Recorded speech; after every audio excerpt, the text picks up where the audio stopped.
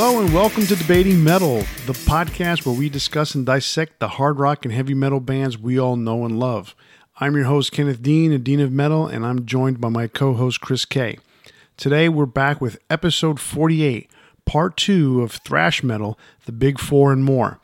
In this episode, we explore the second wave of thrash metal and how the scene entered the next decade and then the next millennium. Yeah, today we're going to talk about the second wave of the thrash bands that followed the Big Four's footsteps and how the 90s changed everything for thrash. We're also going to discuss where the Big Four would go with their music during this time. We're also bringing you another Big Four with our choice of non-Big Four thrash albums. So stick around to the end of the episode to hear what albums we chose. Also, be sure to check out last episode to hear which Big Four thrash albums we chose.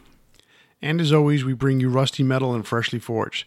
Rusty Metal is where I dive into the archives and pick an album that I think is worth giving another spin to. And Freshly Forged is where Chris recommends a new release he thinks you should check out. All right, so if you missed our last episode or any of the previous ones, make sure you click on subscribe or follow on your favorite podcast platform and get our latest episode delivered to your fingertips every Friday, and you'll never miss another episode. We also want to read your opinions on these or any of our other topics, so if you like what we had to say or just want to rip us a new one, send us an email to debatingmetal@gmail.com or message us on our Facebook, Instagram, or Twitter pages.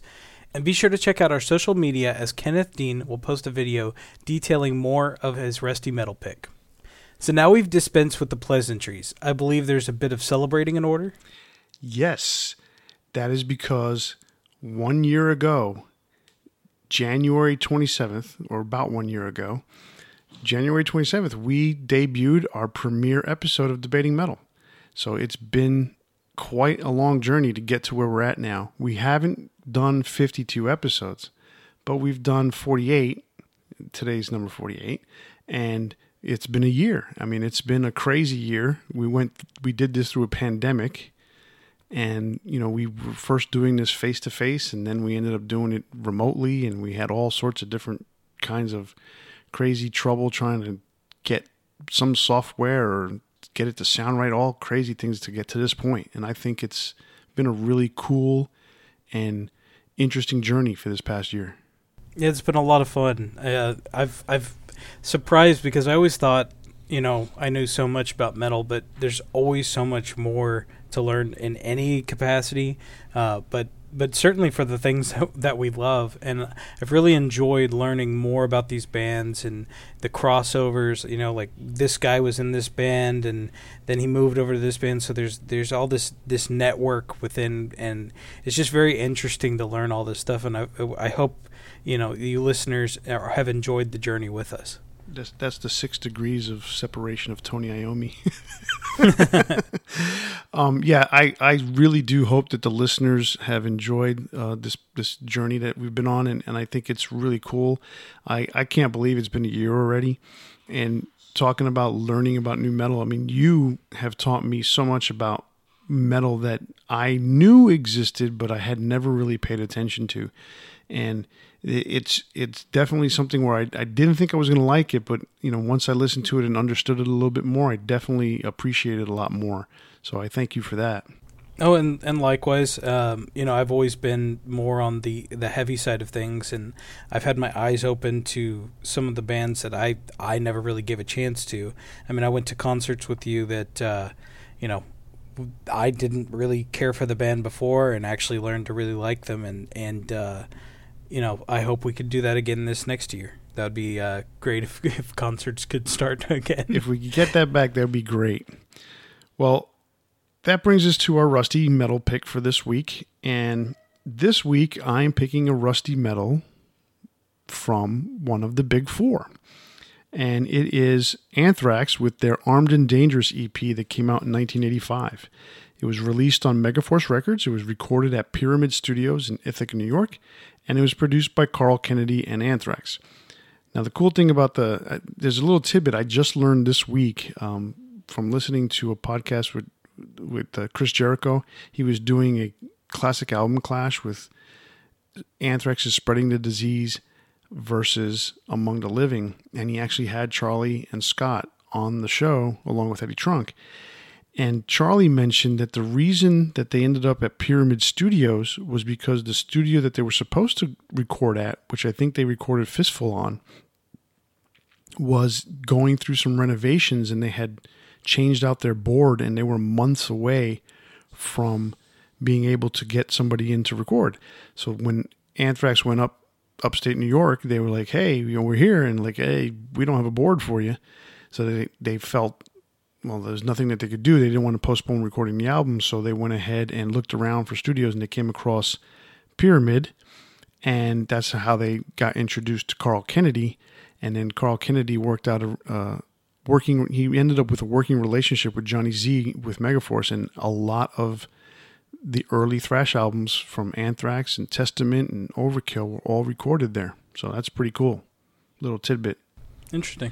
All right, so the EP itself was a 5-song EP that came out to basically introduce the fans to 2 new members, Joe Belladonna, as it was listed on the back of the album, and Frank Bello. The album was released 8 months prior to Anthrax's second album, Spreading the Disease, and it contains 2 new songs, Armed and Dangerous, of course, and Raise Hell. Raise Hell did not appear anywhere else, and I don't think they've ever played it live. So that's pretty interesting. Those are the first recordings that had Joey and Frankie on it. And oddly enough, Armed and Dangerous was played during the Fistful of Metal tour with Neil Turbin on vocals. And that's kind of why Charlie and Scott are not really big fans of the song Armed and Dangerous, because there was a lot of turmoil with the band and they didn't really have many good memories. So when they think about it, they think more about Neil singing it than they do Joey, which is kind of strange because Joey put the definitive version out there, so it's kind of strange for that. But anyway, yeah. The version of Armed and Dangerous that appears on Spreading the Disease is the same song, it's just remixed. And to me, they sound completely different. They cut out the fading intro, the clean guitar intro. They fade that out. They cut that out completely. And just the sound of it is completely different. I actually like the sound of the EP version much better than I do of the album version. The EP also contains a cover of the Sex Pistols' Anarchy in the UK and quote-unquote live versions of Metal Thrashing Mad and Raise Hell, which I believe they're more like live in the studio, like, a one-cut thing, and that's why they called it live. But they're basically studio recordings. And I don't normally, or you and I both, don't normally mention reissues, but this one has a really interesting case to it. It was reissued in 1992, and I think it was reissued either right before or right after they fired Joey. And which is interesting because this is an album celebrating the introduction of Joey, and it was reissued either the same year or right before they fired Joey. But the reissue ended up including the single for Soldiers of Metal, which was Soldiers of Metal and Howling Furies. And so fans ended up getting a digital copy, basically, of the first Anthrax single that came out. So it's a pretty cool EP. I believe it's still available out there. I know it's on Spotify, so you can still get it. But I have the original Megaforce version that came out in 1985, so that's pretty cool. Watch this week for me to kind of point out a few more details on the album on social media. So if you get a chance, pick it up. It's a cool album. What do you got for Freshly Forged this week? All right, so I picked one that I've been trying to kind of figure out that since the beginning of the year, and the reason being is I didn't realize it was delayed from its original release date. So this is a Michael Schenker group, After the Rain. It's a single from their new album that's not out yet, and that's Immortal. So we still got a couple days for that to come out. So I believe it's the 29th or the 27th. Sorry about that, But basically, I've always been kind of one of these guys that like Michael Schenker a lot, but there's so much, there's no consistency in each album, from one to the next. But what I always enjoy about him is obviously his guitar playing. It's amazing. So I gave this track a try, and I was not disappointed. I honestly really enjoyed it. It's got Michael Voss on lead vocals, and it just meshes with the style so well. Michael's playing is so emotive on this song, and I just really, really enjoyed it. So definitely check that out and be on the lookout for this new album. I was very pleasantly surprised, and I think you will be too. That sounds really cool. I haven't heard it yet, and I'll probably listen to it sometime this week. Is it a metal song? It's kind of metal. It's almost in the vein of some of the early UFO stuff, which is very cool. Okay. So it's more of the genre that inspired metal, I would say. But Michael's intertwined with metal in that way. So No, the reason I asked because exactly like you just mentioned, he's intertwined with metal. The early Michael Schenker stuff was more hard rock. Even I would say in the vein of Rainbow or Whitesnake, that kind of rock. And it does feel very Whitesnake in a way. Okay, so maybe a little bluesy, I guess you could say. Mm-hmm. Okay, Yes, so and I'm just kind of just curious because some of the stuff that he's done recently, with the Temple of Rock is more metal than it is, like Rainbowish rock, but not metal, like nothing hardcore. He's never been like that. But it's interesting because he does run the gamut of the different sounds that he can create with that guitar. He crosses over so many genres. So, but it's and cool. he's been such an inspiration to so many musicians. It's hard not to at least give each of his releases a try, in my opinion. Oh, exactly, for sure. All right, well, that brings us to our main topic, which is part 2 of Thrash Metal, the Big Four and more. And this week, we're kind of going to, we're not going to discuss much of the Big Four. That'll probably come a little bit later in the episode, but we're going to talk about the bands that kind of came out as the scene began to grow. There was the Bay Area thrash scene. There was a couple bands that started to really, make waves in New York and in the New Jersey area.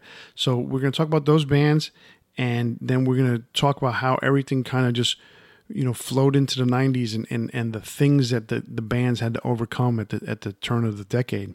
So with that said, let's talk about some of these early bands that started up right after Metallica and Slayer. All right, so the first one that we want to talk about is actually two bands essentially, but that one kind of rose out of the ashes of the first one, and that was Hellhammer and Celtic Frost. Now Hellhammer started in 1982, but called it quits by 1984.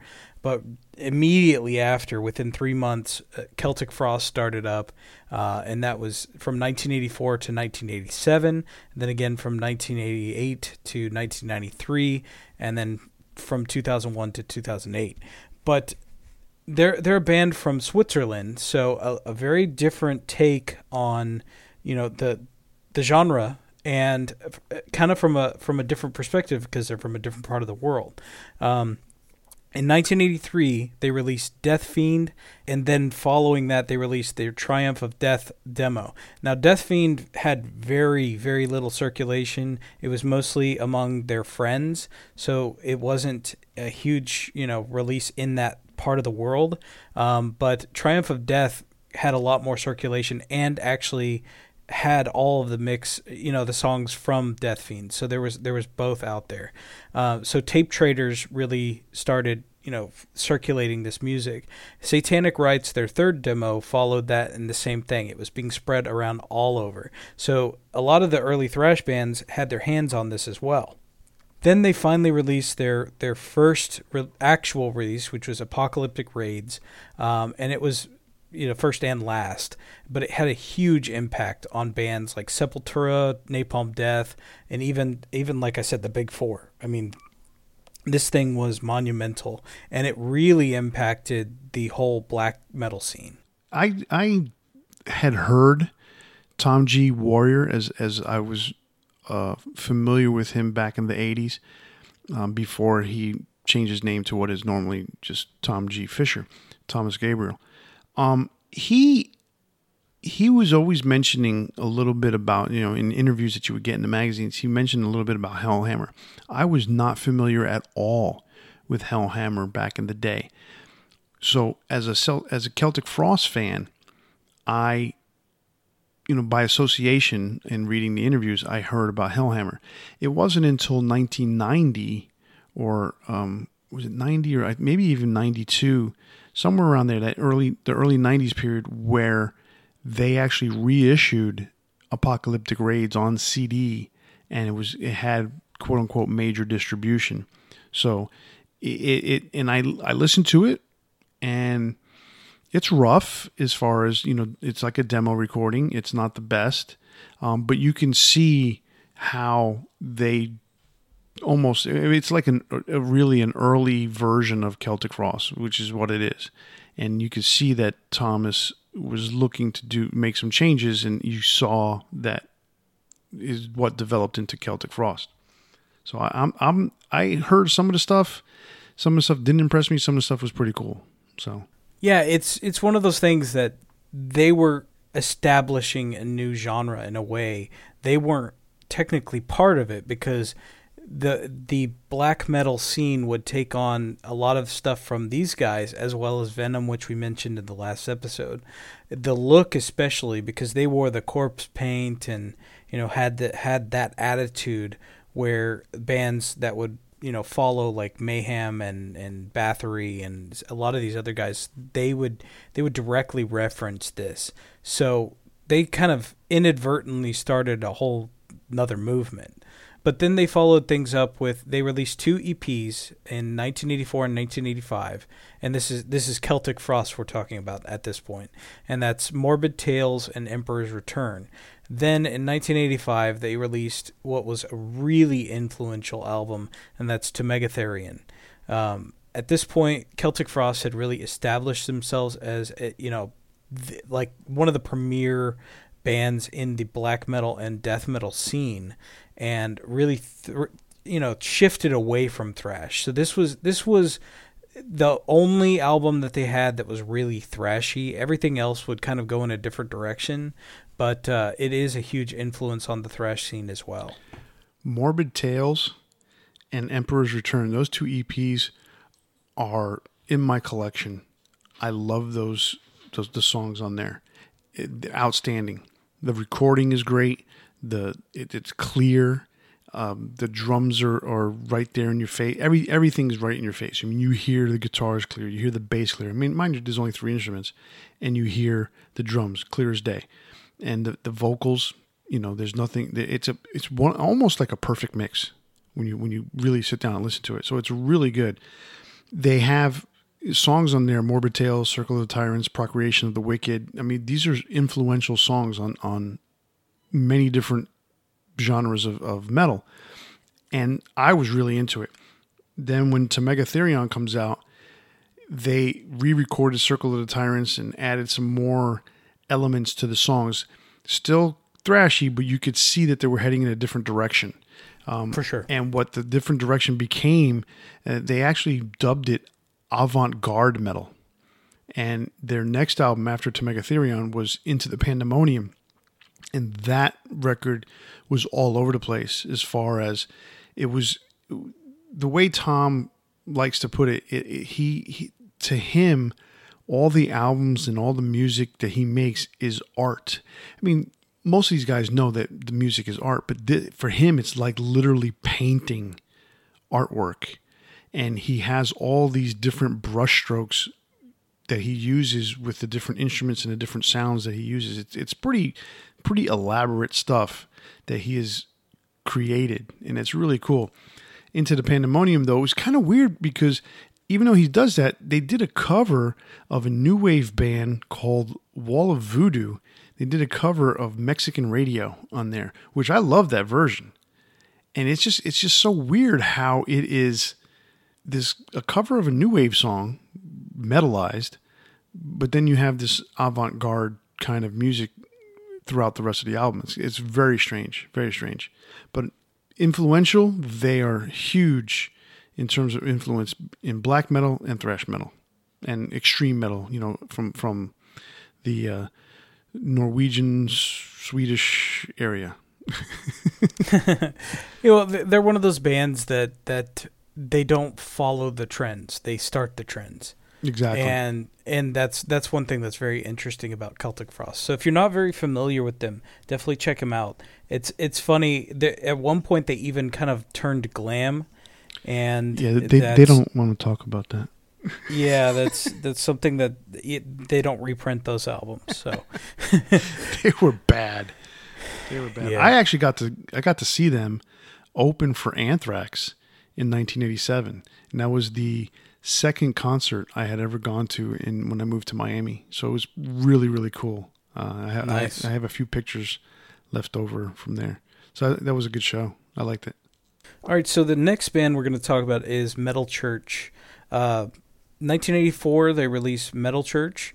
This is another band from San Francisco area, so another Bay Area.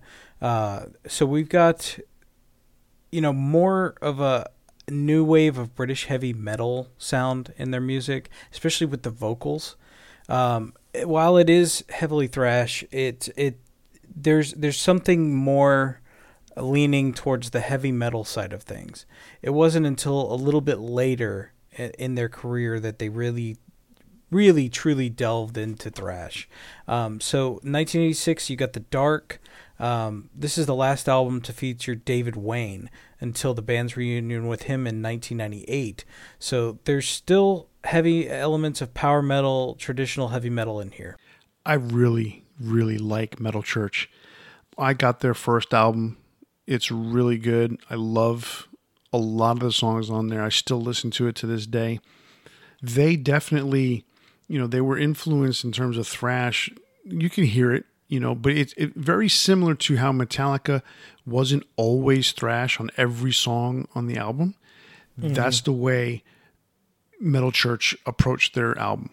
They had a ton of thrash elements, but they had a ton of just straight hard metal stuff, and that's what made them good. I loved them when they first came out. That first album was amazing. The Dark comes out, and it kind of continues in that same very eclectic way that Metallica was, where they didn't conform to the idea of what's supposed to be thrash metal, and that's what I really enjoyed about it. The sound changed. You could see that there was an improvement, because the original Metal Church album was released independently, and then it was re-released by Elektra when they got picked up by Elektra.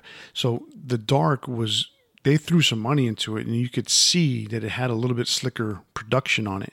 And that may have taken away a little bit of the hard edge on it, but it still came across in the songs. So that was the cool thing. Yes, last album, to feature David Wayne. They came out with Blessing in Disguise in 1989, and I liked that album. I think Mike Howe is the singer, and he's actually the current singer. He came back after almost 15 years away from the band. He came back and joined the band as a lead singer, and they rededicated themselves to really trying to reestablish Metal Church as a working band. Unfortunately, now the pandemic hit, so nobody's working.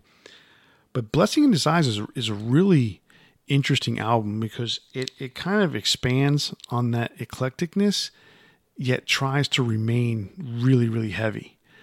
So there's a lot of, here's our favorite term, ebbs and flows, but the ebbs and flows are within the songs.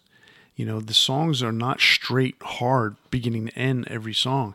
There's, especially like the song Badlands is my favorite song on that album. Really, really up and down in terms of, what to expect out of a metal song. So Metal Church is definitely one of my favorite thrash bands. Yeah, I mean, to me, when I'm listening to this album, Mike Howe brings in some more actually like Rob Halford-esque vocals. The drum sound is much drier, which is more in tune of what the other thrash bands were doing. Whereas before they were a bit more explosive, almost like Def Leppard kind of drumming sound. So there's more to this that feels like thrash. Like they've stepped a little further away from the heavy metal scene and more towards thrash. And then the following album, Human Factor, 1991, to me, like, they fully delved into the thrash thing. This almost sounds like the recording style of Spreading the Disease. I like the Human Factor. It's kind of a weird album because it's very in your face. It's a very raw sounding album. It's got good production, but yet at the same time, it maintains a rawness about it that's really cool.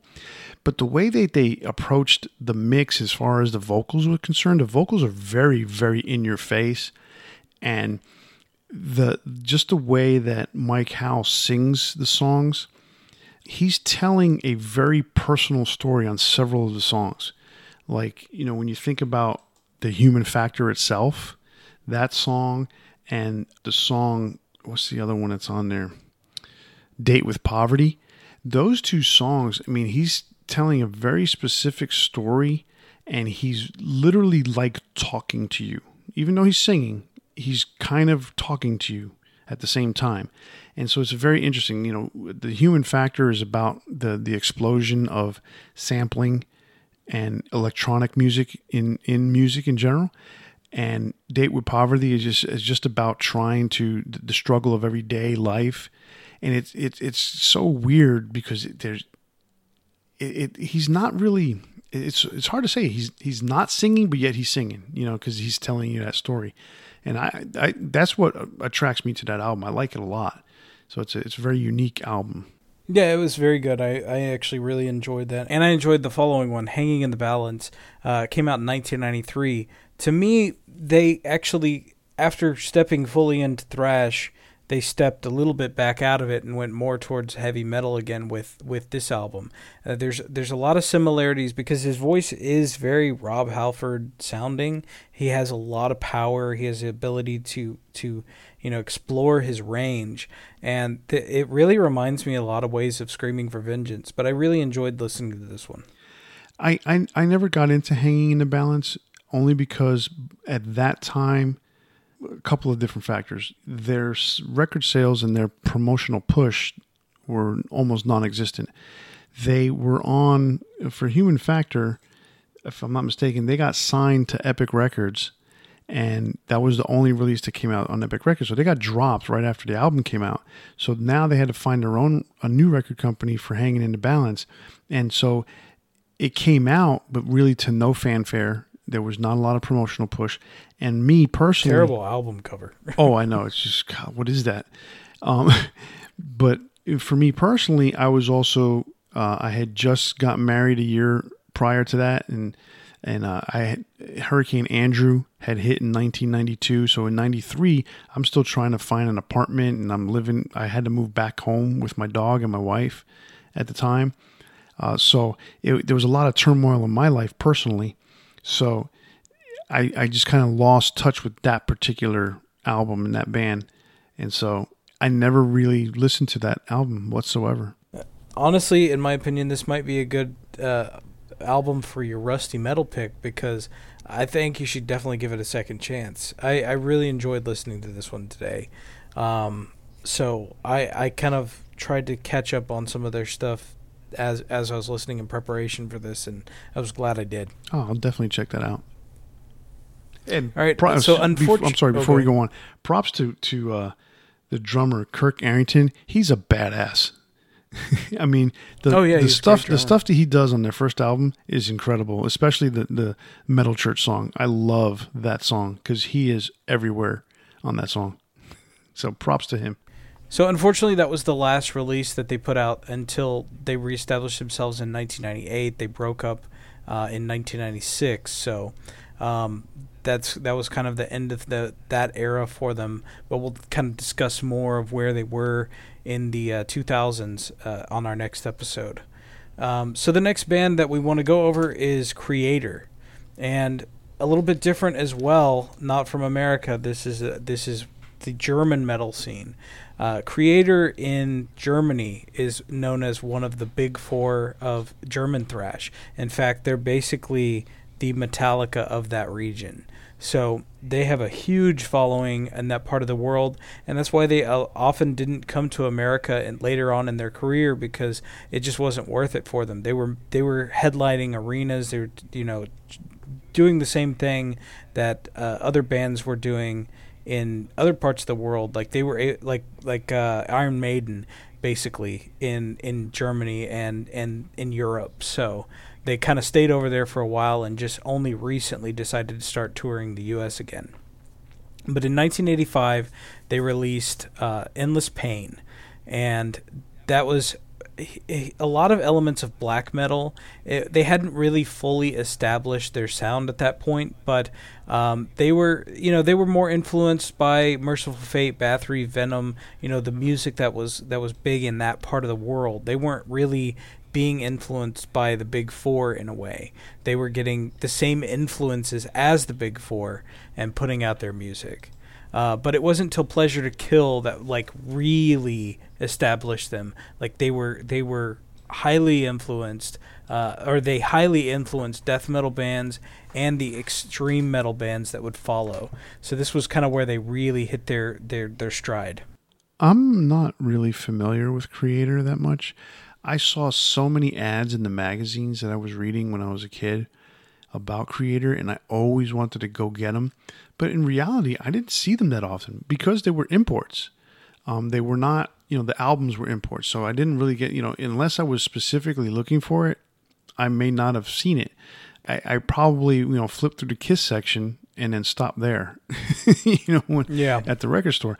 When I moved to Miami in 87, I still would go out and get magazines and stuff like that. And I would see, like in 1990, I saw all the ads for Coma of Souls because there was a big push on that one, and so they were, the record company Noise was really behind that. So they were really trying to break the band internationally. And that was tough for Noise because even though they got, Noise did do a lot internationally, they weren't a big label. So they didn't have a tremendous amount of money and input into all this promotion that they would do, but they really pushed Coma of Souls. Unfortunately, I never got into listening to any of it. The first time I think I heard Creator was probably last year when we first started the podcast. Well, yeah, it's not a surprise that you really didn't hear them because honestly, they didn't break America until 1989 with Extreme Aggression. That was kind of the problem with the European bands was they really had to be circulated by tape traders before that, until they started really being released officially in the U.S.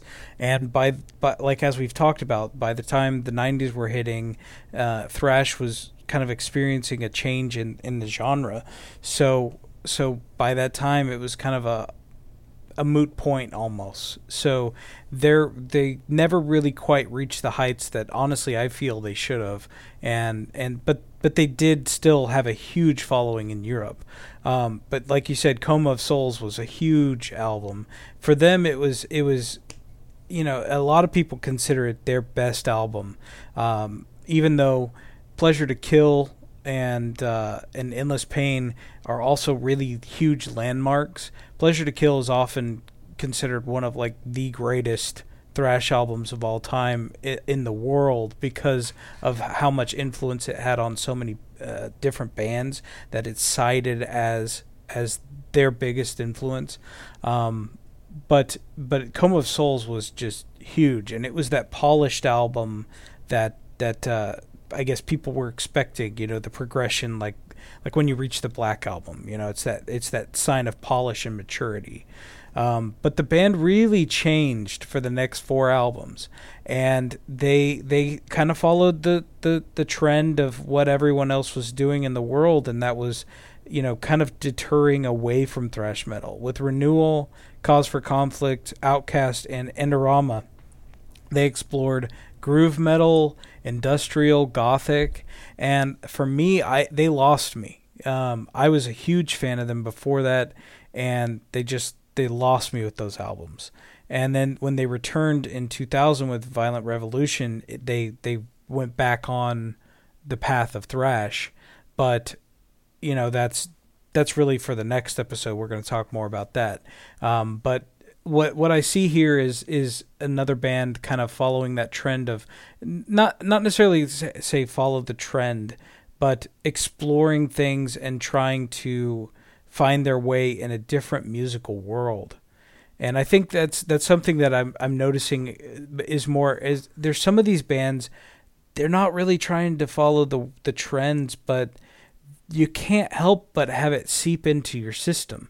The stuff that was going on, the attitudes, the politics of the time, it all affects the music. And this is another band that was experiencing that. Yeah, it's unfortunate because what happens is, as we referenced last week, managers get involved, record companies get involved, and they tell them, hey, man, this is the new way. You got to do this or you're going to be, left behind. And it gets into your head as an artist, as a musician. Mm-hmm. And you say to yourself, is this the way? Is what we are doing working? And if they believe in themselves that it's not, then they're going to go ahead and make that adjustment. And it's unfortunate because there are bands out there that have succumbed to that, and some of them succeeded to get themselves out of it.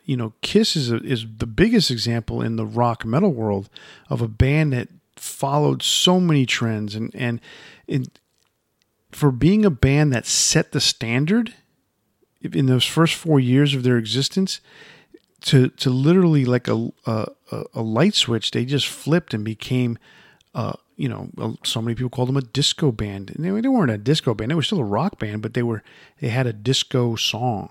And then then they come out not even disco; they just come out with something like soft rock, and it's just like, my God, what are you doing? And then they said, oh well, now we got to get back to it.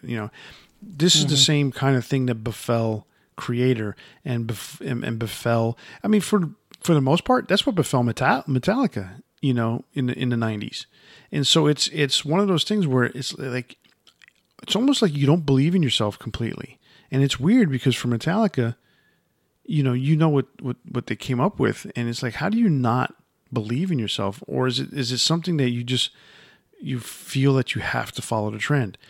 In Creator's perspective, they were trying to do anything and everything to make it in America.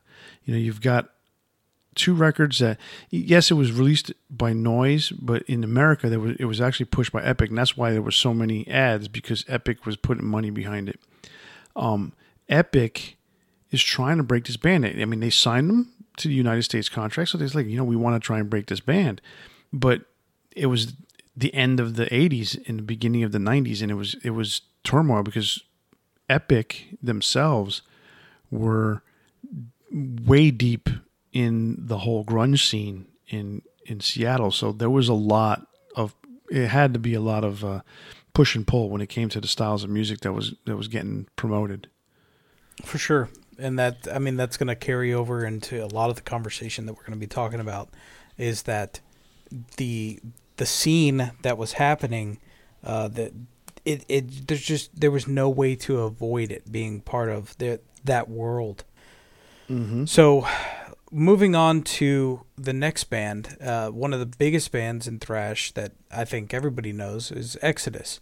1985, Bonded by Blood is considered one of the landmark thrash albums. This is the only album with Paul Bailoff on vocals, but another California band. This is something huge, but a band that never really met the heights of it again. Kirk Hammett left Exodus to join Metallica. Yes, and it was his band that he started.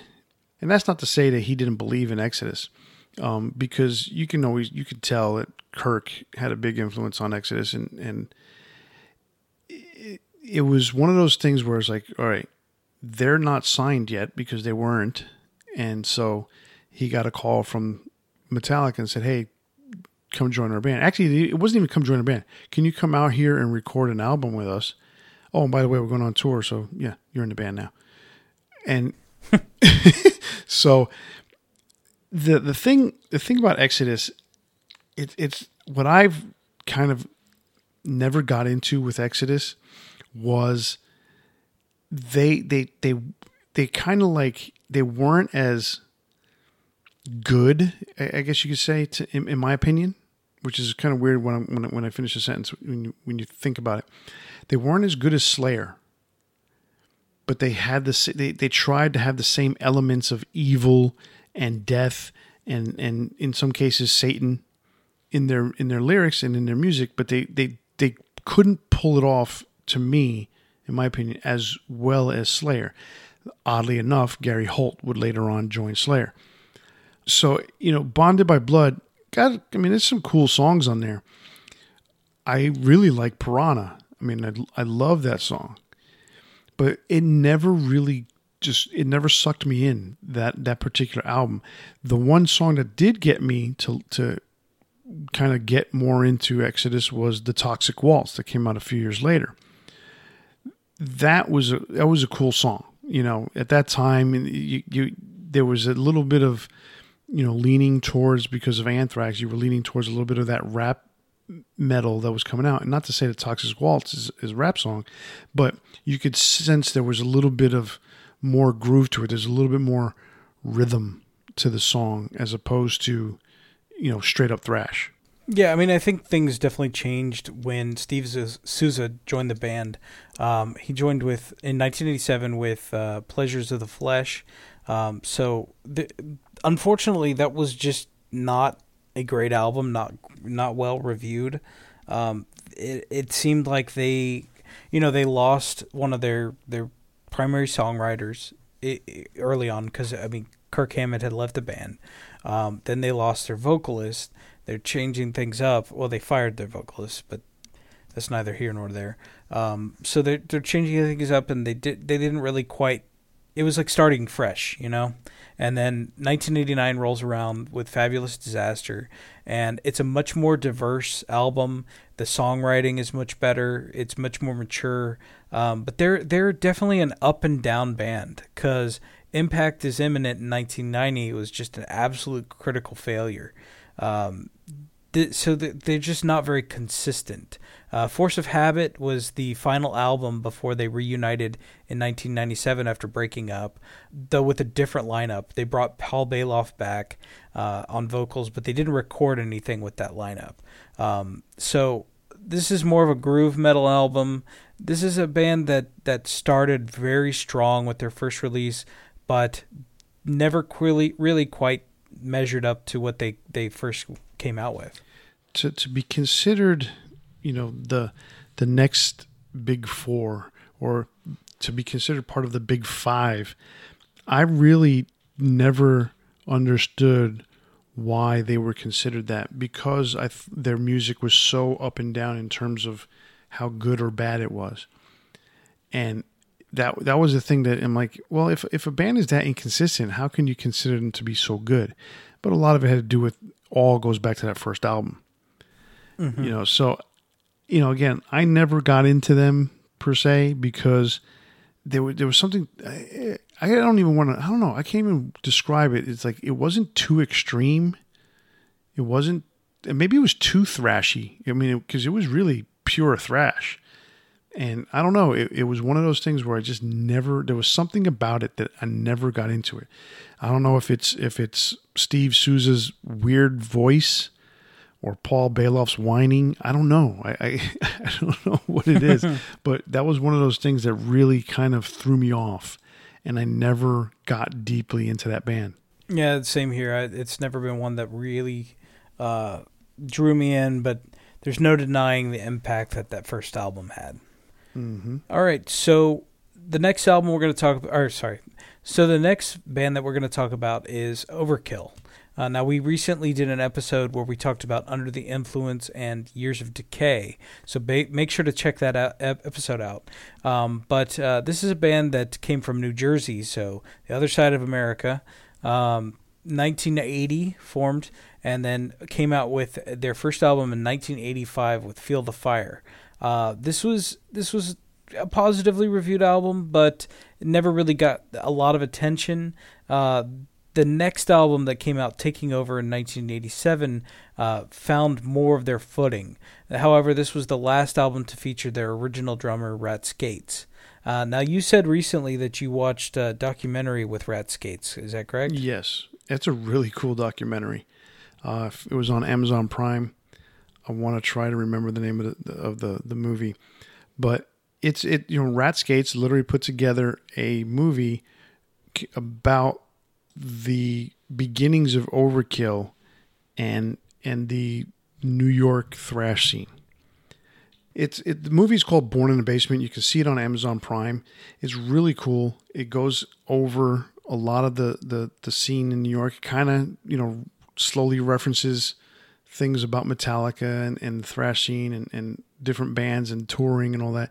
And it goes into their signing with Atlantic and taking over. And it kind of ends there during the tour. But it's really interesting, the beginnings of Overkill and how they started from a punk band with a really foul name and then turning into Overkill and finding their niche with Bobby Blitz Ellsworth as their vocalist. I like Field of Fire. Field of Fire was good enough that they got signed to a major label or major distribution, I guess you could put it that way. So they got, I think a lot of it had to do with Johnny Z and the relationship that he came up with Megaforce and Atlantic, because they had that relationship. Megaforce brought Testament to Atlantic, brought Overkill. They tried to bring Anthrax, but Anthrax ended up getting signed to Island Records. So, Megaforce had a good rep of bringing some good bands to the major labels. All right, so the next couple albums that came out were the last to feature Bobby Gustafson. So we discussed more of this on the other episode, like I said, so I don't want to go into too much detail here. But basically, they kind of found more of their footing. Things, were kind of going sour with Bobby. And, the last album that came out, Years of Decay in 1989, really shows off a lot more exploration. So it's a really good album. Then we go into 1991, so 90s, things are changing. They brought on two guitarists to replace Bobby, and that was Merritt Gant and Rob Canavino. The change to two guitarists really changed quite a bit for them. And they kind of doubled down on the thrash sound while others were departing at this point. But they would go on to kind of change that, because with 1993's I Hear Black, they brought in more groove elements. This also, they replaced Tom Malaire with Sid Falk. So some changes were on the horizon. Horoscope is an awesome album. I love that album. Being in the 90s, coming out the same year as Metallica's Black Album, it to me, it solidified the fact that metal and thrash metal was still here. But there was definitely the changing of the guard when it came to grunge and all that stuff.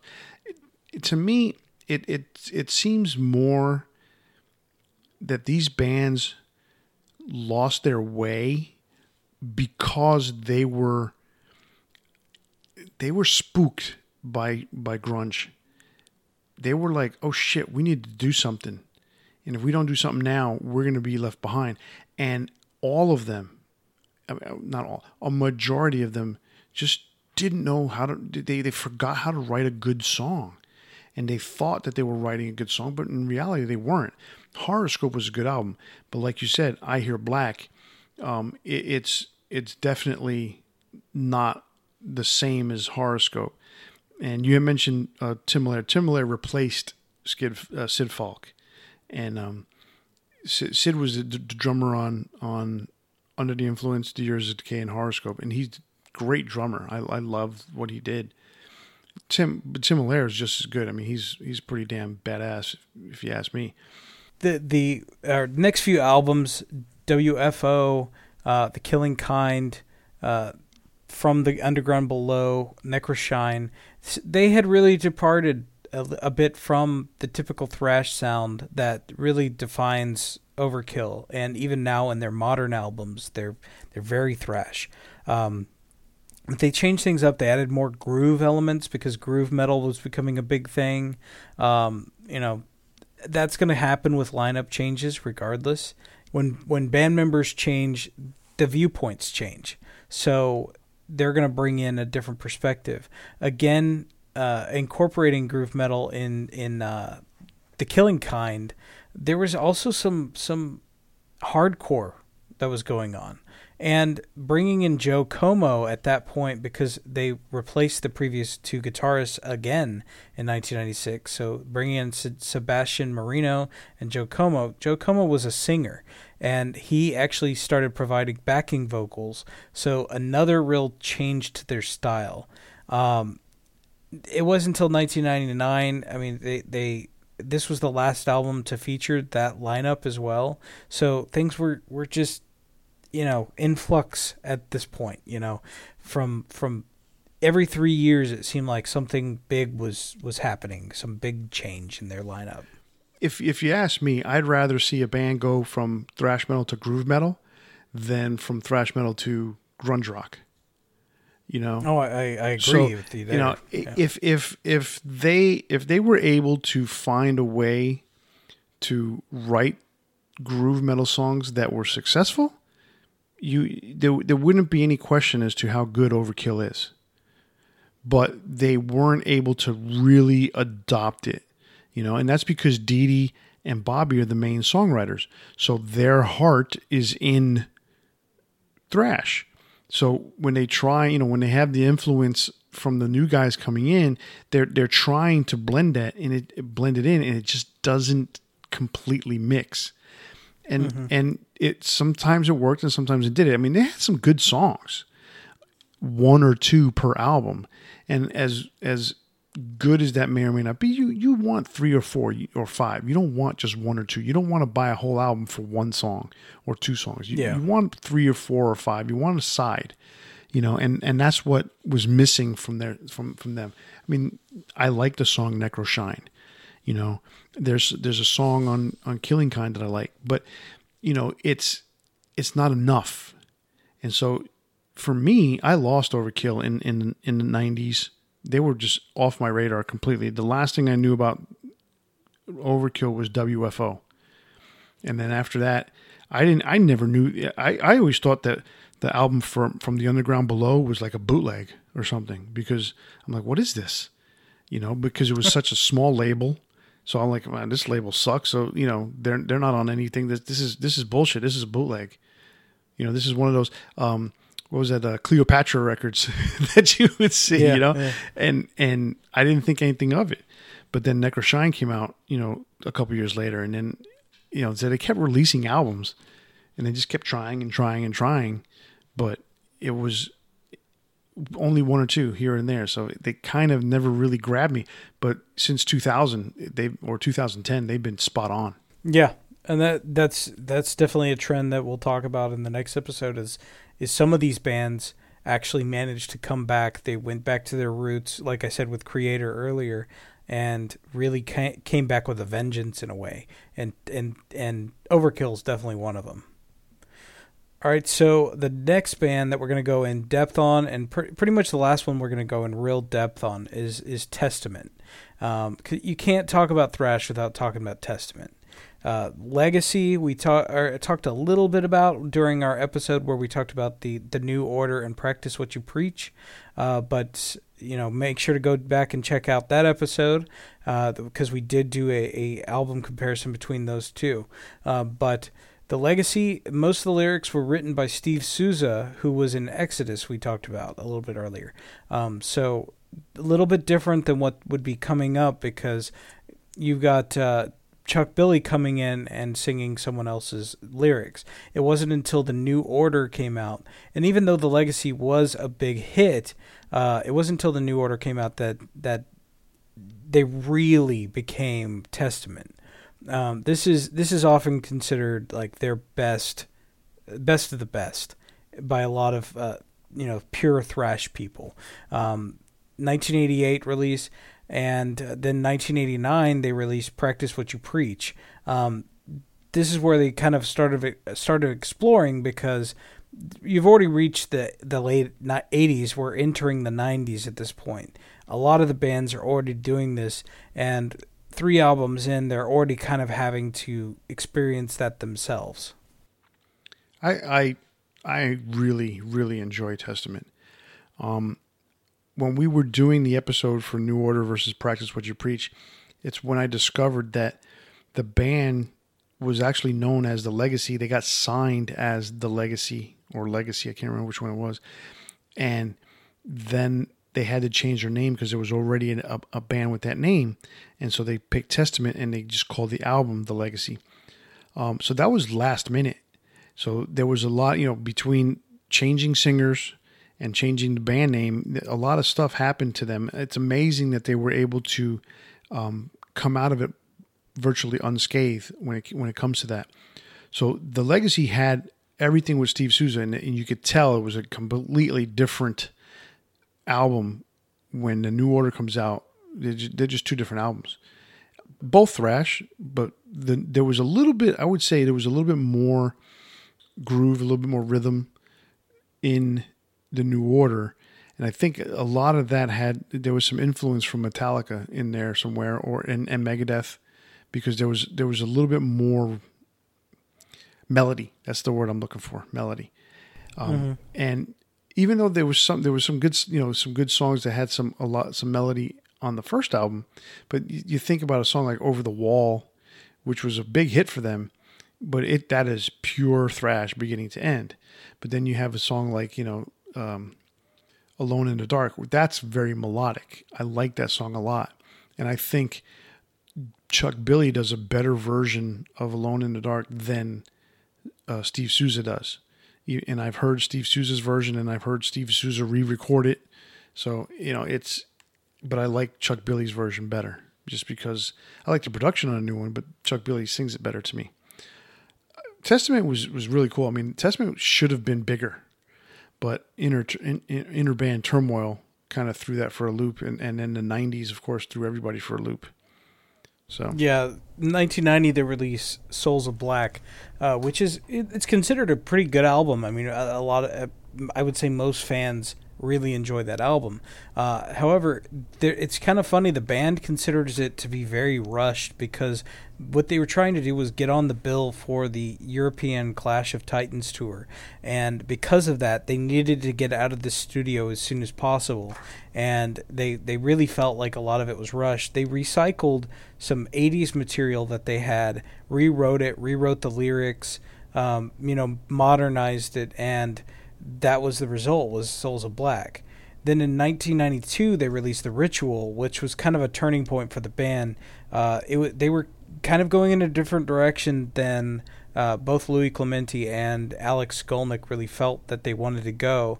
And this was the last of the original, the classic lineup of the band.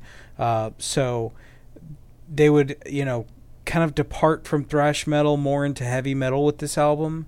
And that would continue into the 90s where they released Low, where that was a groove metal album. You had John Tempesta and James Murphy replacing Louis Clemente and Alex Skolnick, and this was also the last album to feature Greg Christian.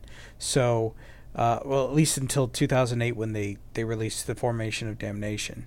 But a lot of changes happening. You can see again in the 90s these bands really shifting and trying to kind of alter their sound to remain relevant.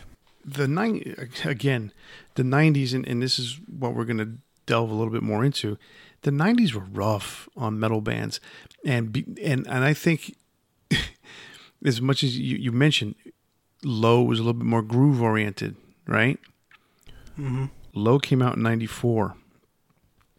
Overkill, you said that I Hear Black was a little bit more groove oriented. That came out in 1993. What band made it huge in 1992? Pantera. And what style of music they're playing? Groove metal. Mm-hmm. A thrashy groove metal, but a groove metal nonetheless. And to me, if that's not you can't go backwards and become that. That was all due to Dimebag. Dimebag had that groove built into his playing. Yep. And someone like Alex Skolnick. That's not him. That's not Dave Mustaine. That's not anybody that was really a thrash guy.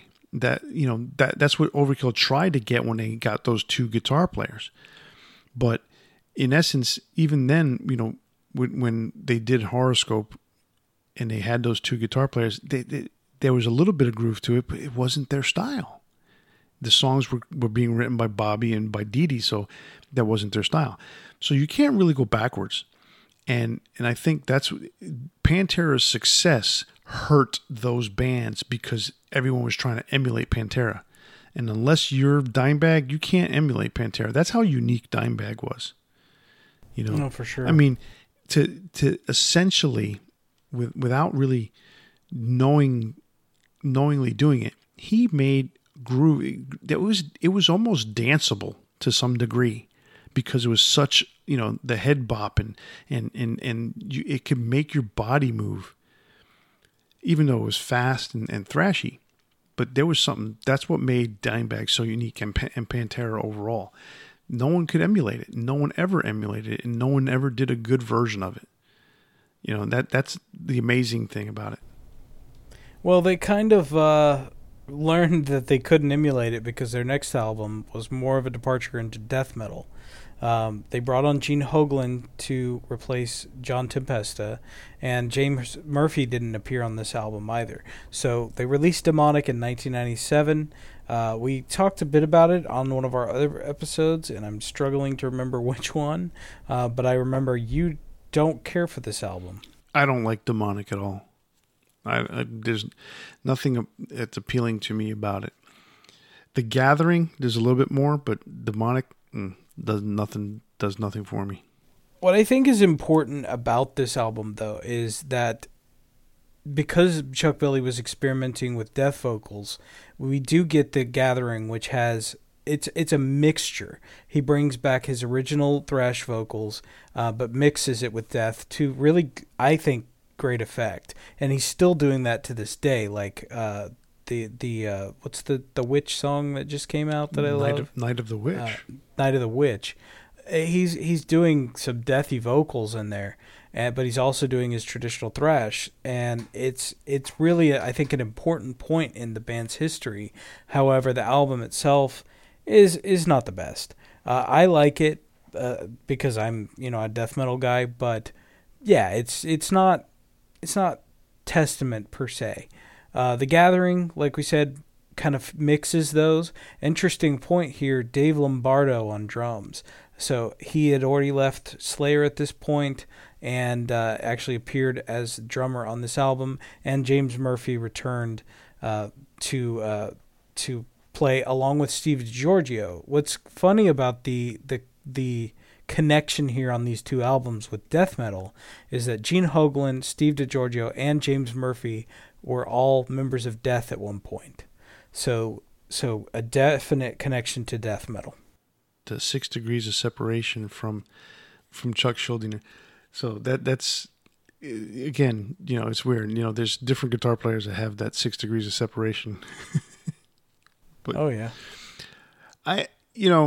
Dave Lombardo is a thrash metal drumming whore. That's what he is. He was supposed to join Megadeth at one point and realized that they were just too wasted for him. So that tells you that. He's made his own band, Grip Inc., after he left Slayer, which was pretty good. That first album was pretty good. Had a little bit of elements of industrial as well as thrash, so that was pretty interesting. But for the most part, Dave is a legend. I mean, and so joining Testament for an album, was only logical, I guess you could say. Yeah, I mean, it was a blip on the radar, but it was a good blip. Yeah. For Testament, everything that they've done since they've basically re-energized themselves in the late 2000s has been spot on, for the most part.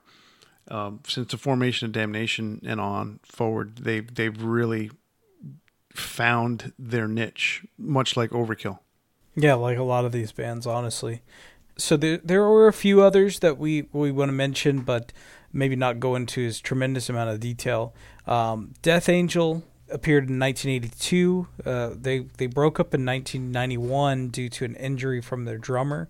So their career kind of got derailed by an incident that happened outside of their control, and they just were kind of disillusioned with things. So they really missed the 90s as a whole, but came back in 2001 with their career. Flotsam and Jetsam, an important band in the grand scheme of things, because one of the big four actually plucked their replacement bassist in Jason Newsted, replacing Cliff Burton after his passing for Metallica. So their first album was the only one to feature Jason Newsted, but another band from kind of the West Coast, and I'm not super familiar with them. Are you more familiar with them than I am? With Flotsam? Mm-hmm. I actually didn't pick up on Flotsam until after Jason Newsted left. Gotcha. And they had gotten signed to a major label, but they became more straightforward heavy metal rather than thrash. So there was a lot of changes after Jason left. And the first album, Doomsday for the Deceiver, is a thrash metal classic.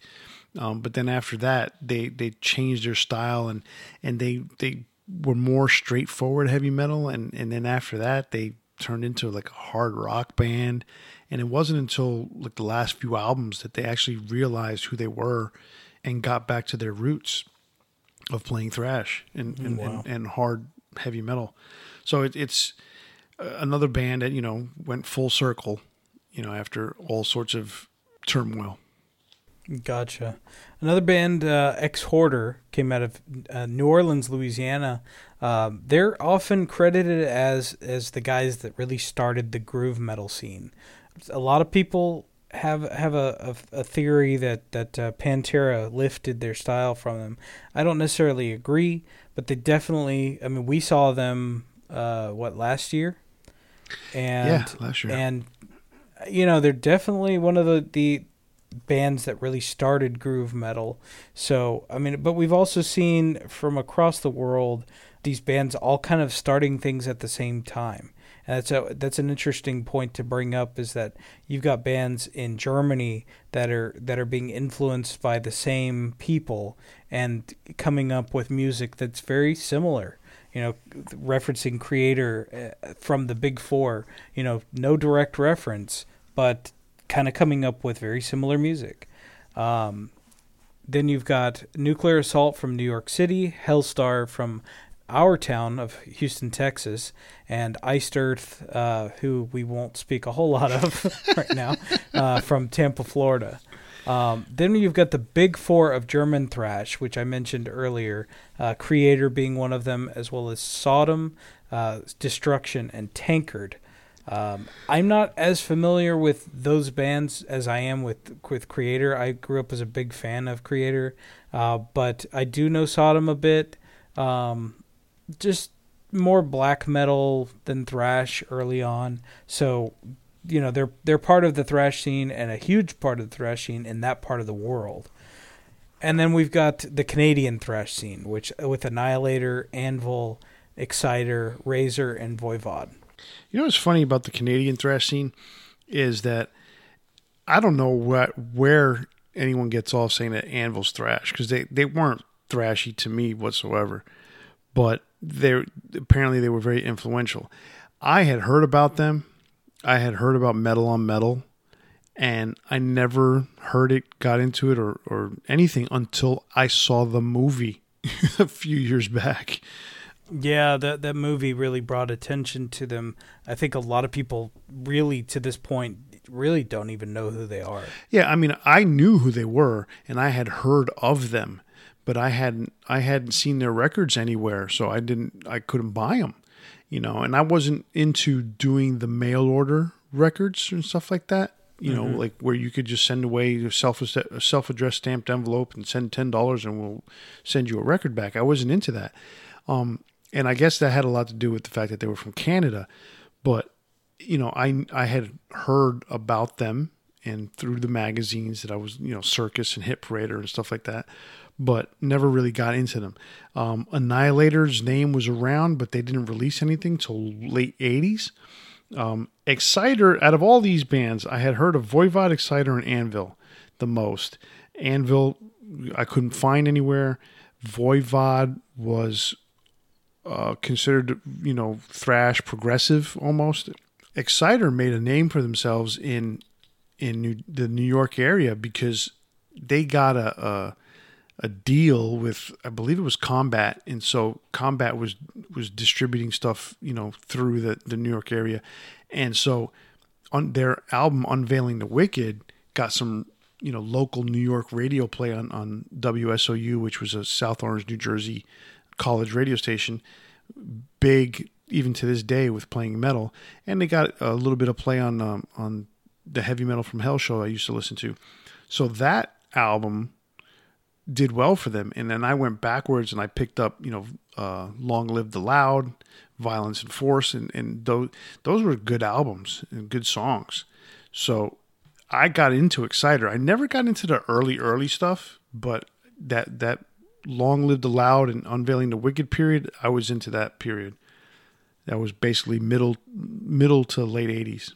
Gotcha. Yeah, there's a lot of these bands I feel like I need to explore more. Like I said, we saw Exorder, Death Angel I'm moderately familiar with, and Hellstar I've heard because, they're a Houston band. But I saw Hellstar open for Queensryche. Oh wow, that's cool. So basically, I saw Hellstar open for Queensryche. You and I saw Exorder together, and I saw Death Angel open up for, it was either Testament or Anthrax, one of the two. Death Angel is a pure thrash. I mean, they were thrash from beginning to end on that show. Exorder, here's the cool thing about Exorder, or a unique little story that came out recently. The singer temporarily left his band, Exorder, and they brought in Phil Anselmo. And when he went to sing, Phil was doing Pantera, but he was doing, 80s glam Pantera. And they had him sing in the style of the singer for Exorder that had just basically, I think it was a temporary leave. He was filling in temporarily. They had him sing like that. Intended. I'm sorry? He was filling in? Yeah, he was filling in.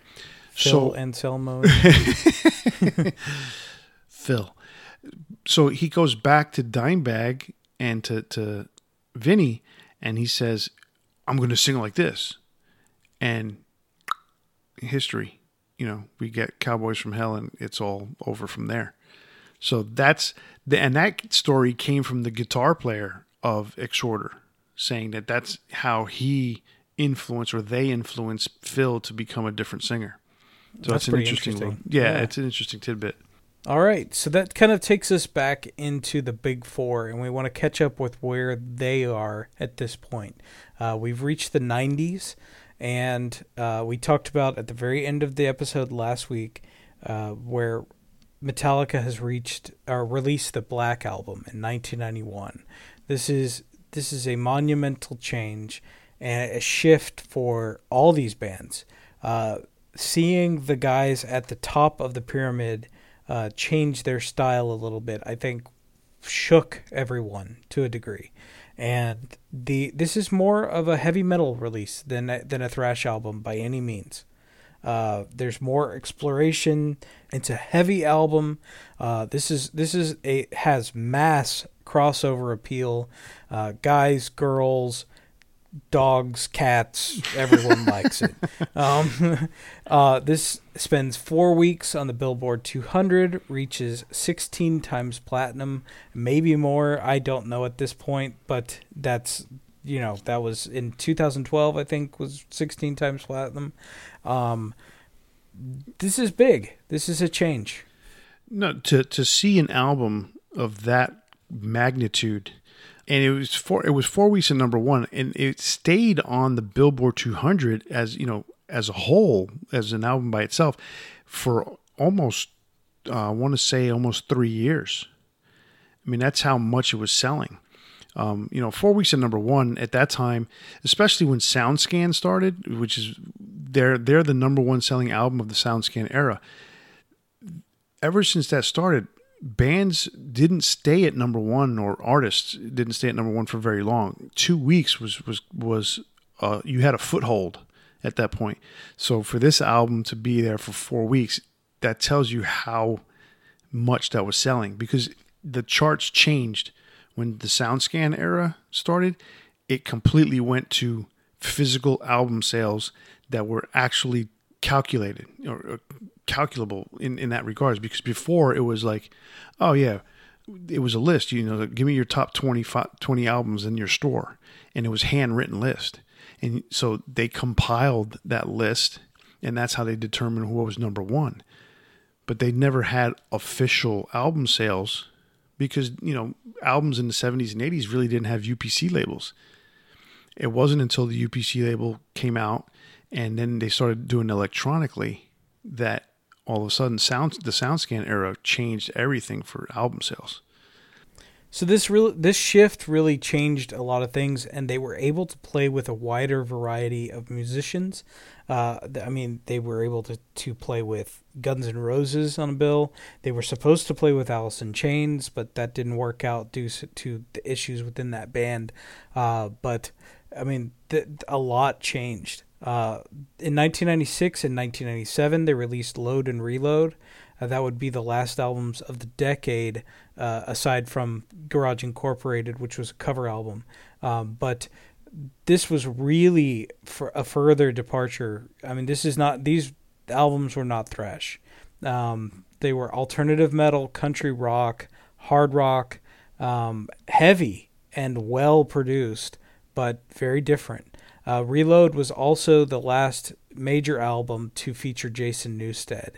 He did appear on Garage Inc. and S&M afterwards, but as far as the official releases, the studio releases, this was his last with the band. Load and Reload are good for what they are. They're very good alternative metal albums, put it that way.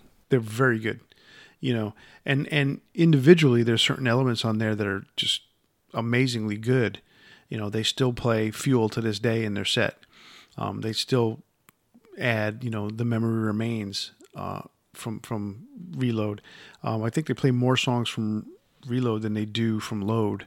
But the two albums that came out in 96, 97, they were supposed to be one album. They split it in half. They did, they basically toured for 3 years on this thing between the two album releases. It was a very interesting time for Metallica. They were on top of the world, they headlined Woodstock 94 going into the making of the Load album. They make Load.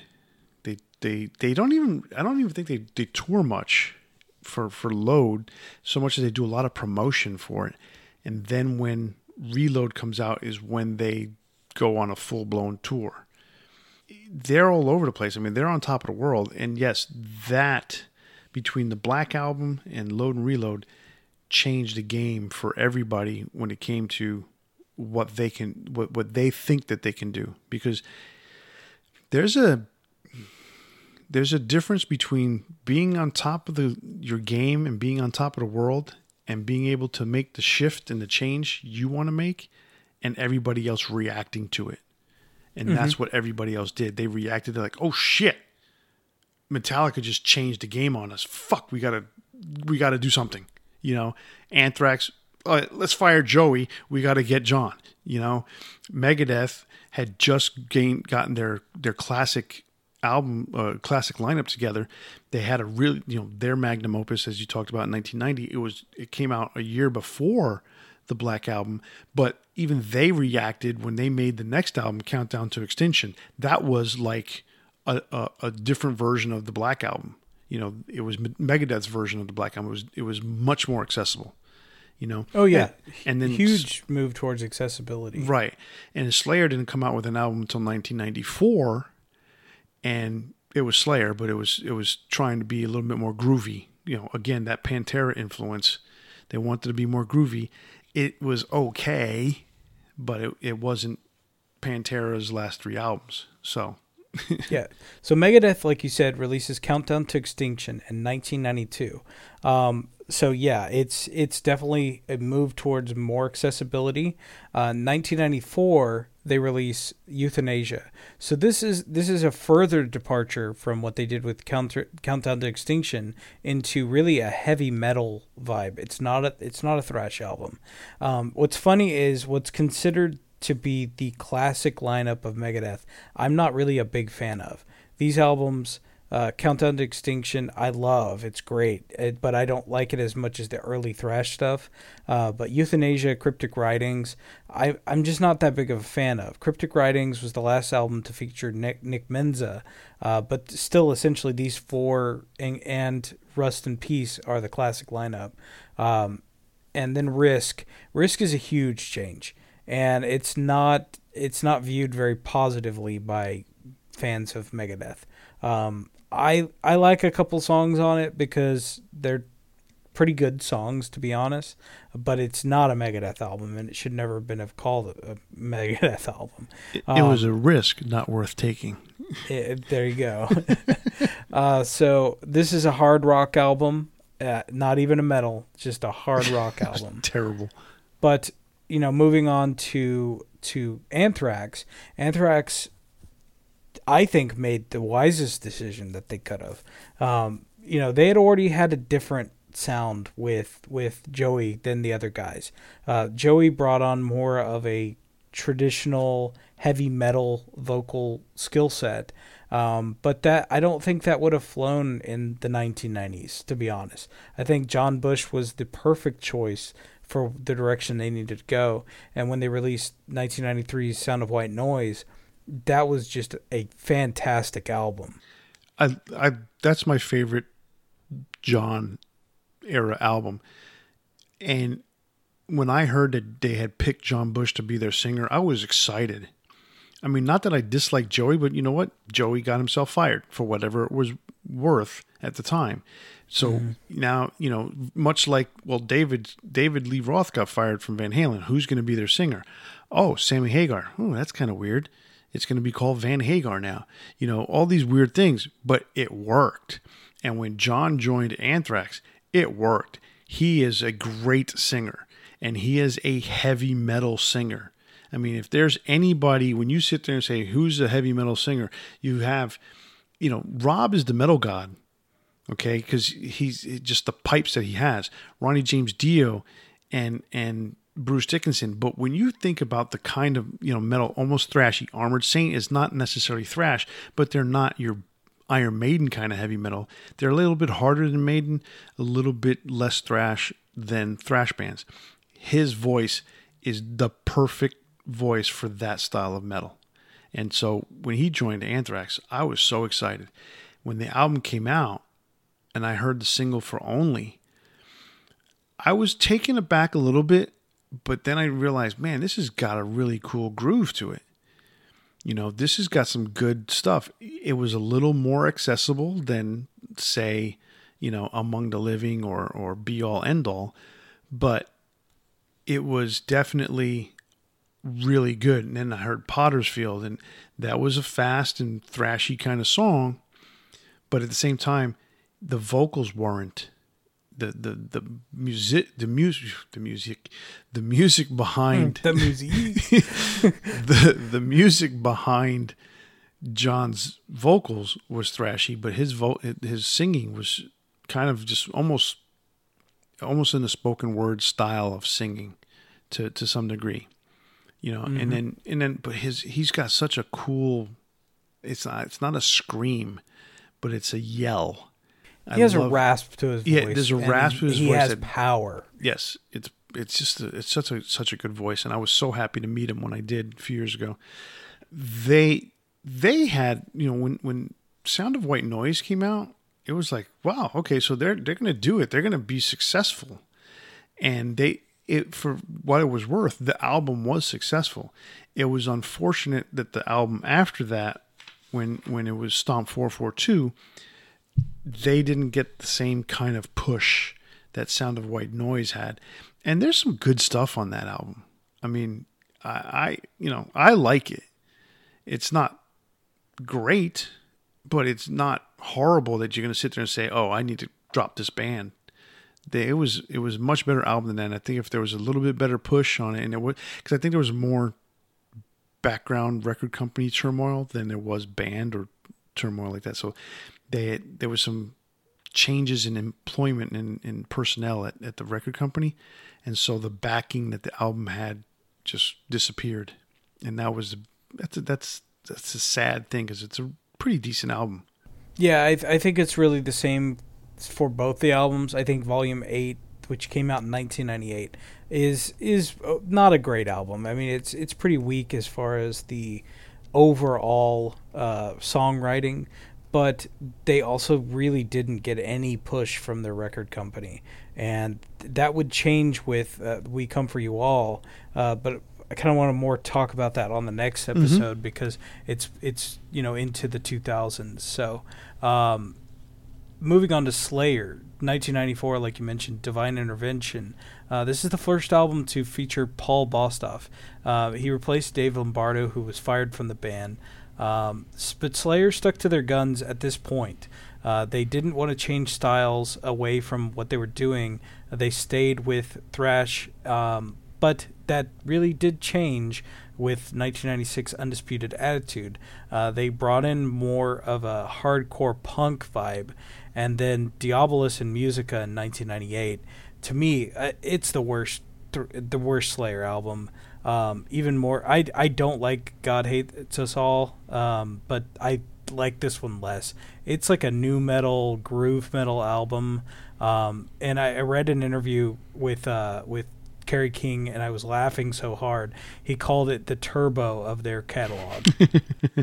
Don't forget, Undisputed Attitude is a covers album, and that's why it has that punk feel to it. Mm-hmm. So there's nothing original on Undisputed Attitude, and that's where when you see something like that, where you see Megadeth and Metallica and Anthrax kind of have all similar influences, basically circling around the new wave of British heavy metal.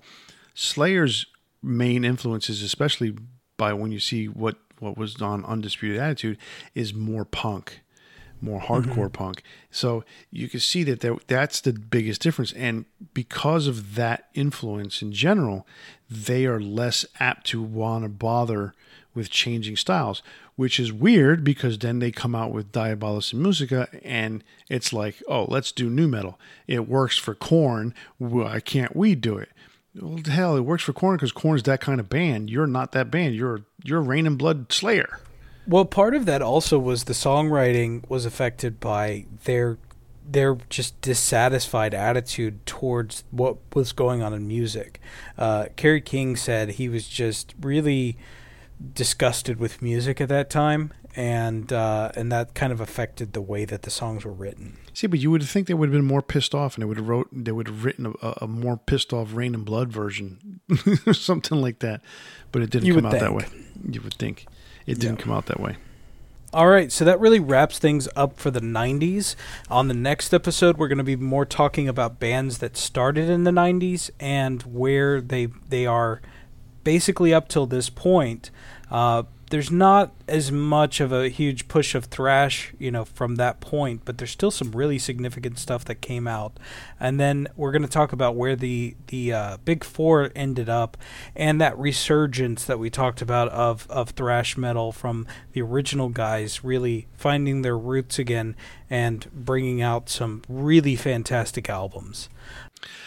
All right, so that brings us to the Big Four for tonight, and the Big Four for tonight is the Big Four non-Big Four thrash albums. So say that too many times and have a couple beers and you'll see what you sound like. So I started the other night. Why don't you go ahead and you give me your Big Four non-Big Four thrash albums? All right, so I'm going to pick... I've got... one band, before we start this, I've got one band that I've got two albums on there. Is that okay? Or do you want me to pick a different one? Because I can pick a different one. No, that's fine. I don't care. Okay. I did it, I thought we should do it with the Big Four that way specifically. Mm-hmm. Okay. All right. All right, so for my number 4, I've got a big one with to Megatherion with Celtic Frost. To me, this, it's one of those borderline thrash albums, but I think it's such an important one in the genre of thrash, and it's just such a great album in general that I really wanted to have it on this list. I kind of had a struggle with it, but I stuck to albums, like actual albums instead of EPs. So I do think the EPs that came before it are really a little better. But this it's an album. So that's the difference. For my number 3 is Creator Coma of Souls. This blew my mind. I love this album so much, and I was so disappointed when they changed their styles afterward, because it just, it's like one of your favorite bands is almost like a member of the family in a way, and when they depart styles so drastically, it's heartbreaking. But this was the album that I held on to for a long time because I just loved it so much. And then for number 2, I've got Testament: The New Order. I think it's just such an important album, and Testament, I think there are albums I probably enjoy songs from more than this album, but this is the best cohesive album from Testament, and that's what made me pick it over, say, some of the modern stuff that I really, really like, but I don't like it as a whole as much as this album is just so well crafted. And then for my number 1, I've got, again, Creator with Violent Revolution. So when they came back from their exploratory period, Violent Revolution is an incredible album. I was so happy. I mean, that's a factor of why this is my number 1, was to hear the band that you felt like you kind of lost return to form and just blow you away with an amazing album. That's a feeling you can't capture twice. So I had to pick it because it not only is an amazing album, but it had such an impact that I really felt. So that's I know I picked two from the same band, but I had to on this one. Hey, if that's the way you feel, and you feel that those are the big 4 of the non-big 4, then you know what? So be it. I know that they're good albums. So on the flip side, I picked 4 completely different albums from 3 different bands. Nice. One band is duplicated, but it's a different album. All right, so my number 4 is Overkill's Taking Over album. Overkill really dove into thrash, and that album was the beginning of their career when it came to thrash. Feel the Fire was good, and it had elements of thrash. Taking Over was just full-blown thrash, beginning to end. So I love that album. The first thing that I really heard from Overkill, and saw the video for In Union We Stand, so it was really cool. Number 3, a band that I got to personally meet and had one of the craziest times in concert to see, Sepultura with Chaos AD. I went to see them on that tour. I got to see them in a club very similar to the small club, like Warehouse Live that we go to. And by far the craziest show. It opened up with the song, I believe it's Chaos AD, the first song. And that whole intro with the heartbeat coming in, and then that drum beat, whatever. And when it goes into the guitars, I literally had to hold on to anything that I could because I got sucked up into a gigantic mosh pit. When I say gigantic, it was the entire floor until everybody calmed down. That's amazing. I've never seen anything like it. It was outrageous. I had never seen anything like that indoors.